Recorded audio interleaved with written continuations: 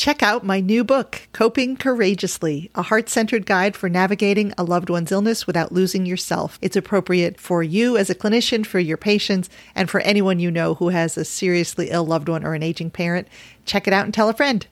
Welcome to the Integrative Palliative Podcast, where we help physicians and other clinicians master the art of integrative symptom management so they can wholeheartedly care for themselves as they expertly care for their patients. Welcome to the Integrative Palliative Podcast. I'm Dr. Delia Chiaramonte, and today I'm going to be reading a story from my new book. My new book is called Coping Courageously, a heart-centered guide for navigating a loved one's illness without losing yourself. And if you're listening live in January of 2024, the book comes out next week. So I'm so excited. You're all invited to the launch party. I'll put in the show notes the link for you to RSVP, so you'll get the link to come and join us. But I wanted to read to you from this book today because what we're talking about and what this story is about acceptance. I had been Nick's doctor for more than a year. He usually came to the office with his girlfriend, Nina, who kept a notebook with questions for Nick's doctors in her purse. Nina was on top of everything. She knew which chemotherapies Nick had tried and what the side effects had been. She kept track of his pain and his nausea, and she usually had a question about a potential treatment that she had researched on the internet. We used to joke that she was an honorary nurse or doctor. Nick adored her. This day, Nick came to his appointment alone. When I saw him in the exam room, I was thrilled. Vastly different from the last time I'd seen him. This time, his posture was straight and his voice was strong. He looked robust. Nick's advanced cancer was obviously responding to his new treatment. He looked great, and he seemed to be feeling like his old self again. "Dr. C, can I tell you a secret?" he asked me excitedly. "Of course," I said. "Once I'm clear for a full year, I'm going to propose to Nina."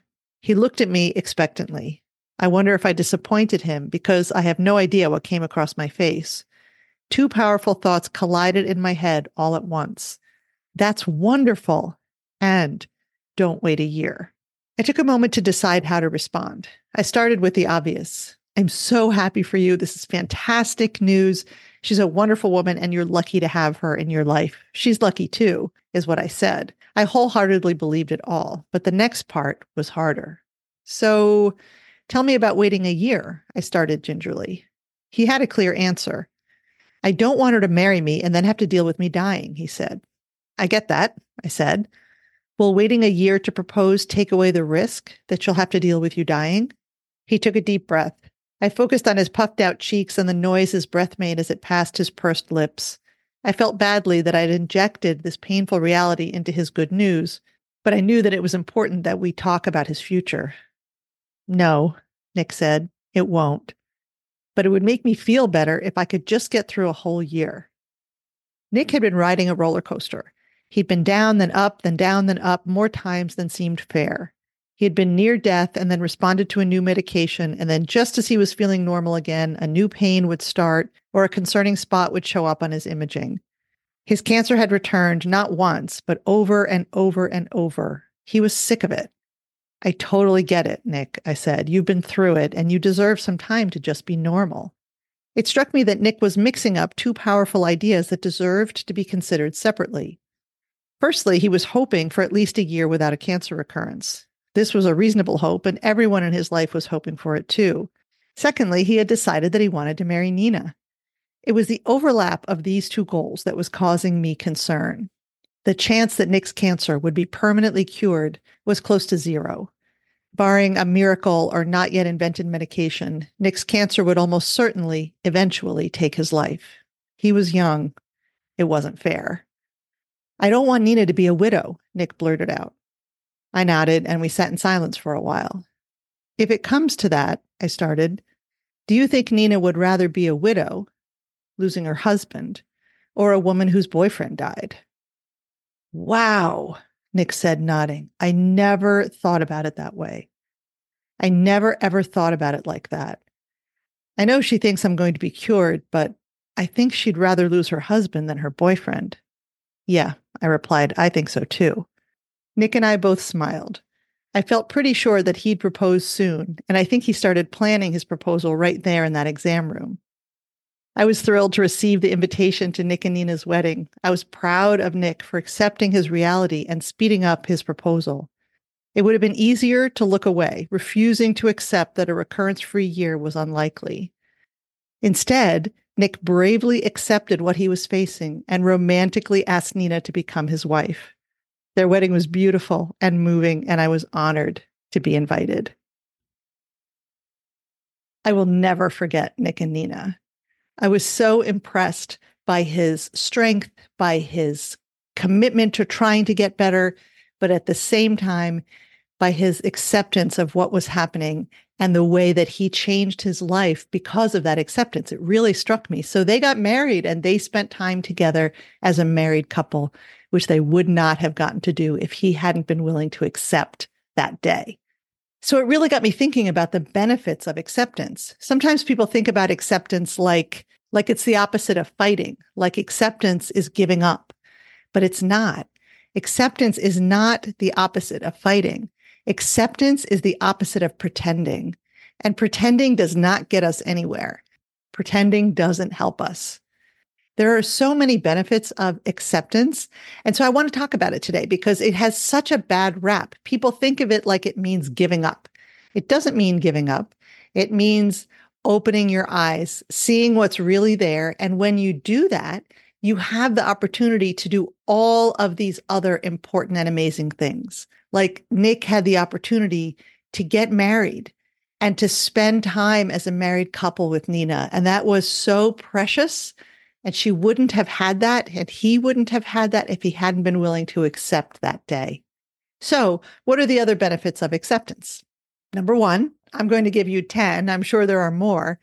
But the first one is you can make different decisions. So that's what happened for Nick. He accepted, wow, maybe I really shouldn't wait a year to propose because I don't know that my cancer is going to stay away for that long. And so because of that, he could decide to get married, and he did. And he got to spend time as a married man, which was amazing. So that's one. You can make different decisions.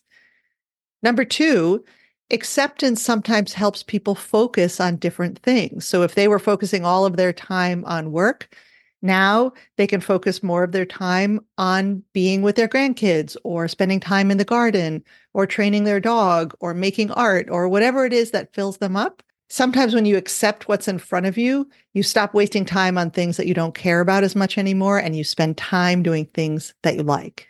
That's two. Number three, it can help people let things go. So things that they used to worry about, like, I don't know, I can't go out of the house without putting my makeup on, or I have to keep my hair dyed or something like that. You can let that go and say, you know what, look, if this is what's happening to me, I'm going to let go of all the things that are stupid, that don't really matter, and I'm going to focus on what matters. Acceptance allows people to care less about what other people think. So if you are accepting a serious illness, your patients are accepting a serious illness and you're helping them get there, it allows them to focus on what they care about and not so much what other people care about, which is extremely important when you're trying to make the very best of the time that you have. Number five, it can help people get motivated to pare down their life. So if you have been filling up your closets for 30 years with stuff and you really don't need that stuff and you have the time, you feel well, patient feels well, but they accept, you know what, I may not have that long. Maybe they want to spend their time purging their stuff so that there's not that much left to worry about when they pass. Maybe they want to do that. So it allows people to pare down their life if they want to. They certainly don't have to, but if they want to, it gives them the opportunity to do that. Number six, it gives them the opportunity to create a love project if they want. Some people call them a legacy project. I like to call them a love project. So maybe they want to paint pictures for the people in their lives. Maybe they want to create a quilt. Maybe they want to write stories, their stories in a journal. Maybe they want to write letters to all of their kids. But if you wait to accept that an illness is progressing until it is so far progressed that the person feels terrible, then they don't have the energy and the strength and the time to create these love projects. So accepting that illness is progressing does not mean that people have to give up or feel depressed or think about it 24/7. It just means they kind of have eyes wide open, look at what's happening, and it gives them the opportunity to create a new way of living while they're still here and while they still feel reasonably well. Number 7, it allows people to prepare for the future. So that may be forms, maybe they get their will in order, maybe they get their advance directive in order. As I said before, maybe they straighten up their stuff or purge things, but whatever that means for them, it gives them the opportunity to get things together. And that's probably the one that physicians are most willing to say. And so it has a bad connotation to people of like, go get your affairs in order. But it's just one of the many benefits that earlier acceptance can give people. Number 8, it allows people to do things that they may have been putting off. So maybe they wanted to take a trip to Europe, but they just never did, and they kept putting it off for when it was a better time. Well, if you accept while you're still feeling well, maybe you want to take that trip right now. So it allows people to say, wow, I realize because I'm looking at it with my eyes wide open, I realize that my time is not unlimited and I want to do my things. The things that I've been putting off, I want to do them now. And that's such a tremendous gift and benefit that people can give to themselves, to not put off things and then later regret, oh, I always meant to do that. And then now it's too late. It allows them to say things to people in their lives that need to be said. Maybe there's a relationship that they need to repair, or there are things that they want to tell to a parent or a child or a sibling. It allows them time to do that without it feeling like the axe is about to fall. So doing all of these things early, and then say magically there's a great medication and it prolongs a person's life by years. Great. Who cares? So what have you done? You've said loving things to people. You've rearranged your life in a way that it makes you happy. You've thrown out all your extra junk. You've done the things you always meant to do. Like all of these are good things. None of these are bad. So the earlier any of us do all of these things, the better. And then number 10, what is a benefit of acceptance is it allows people to focus on the now.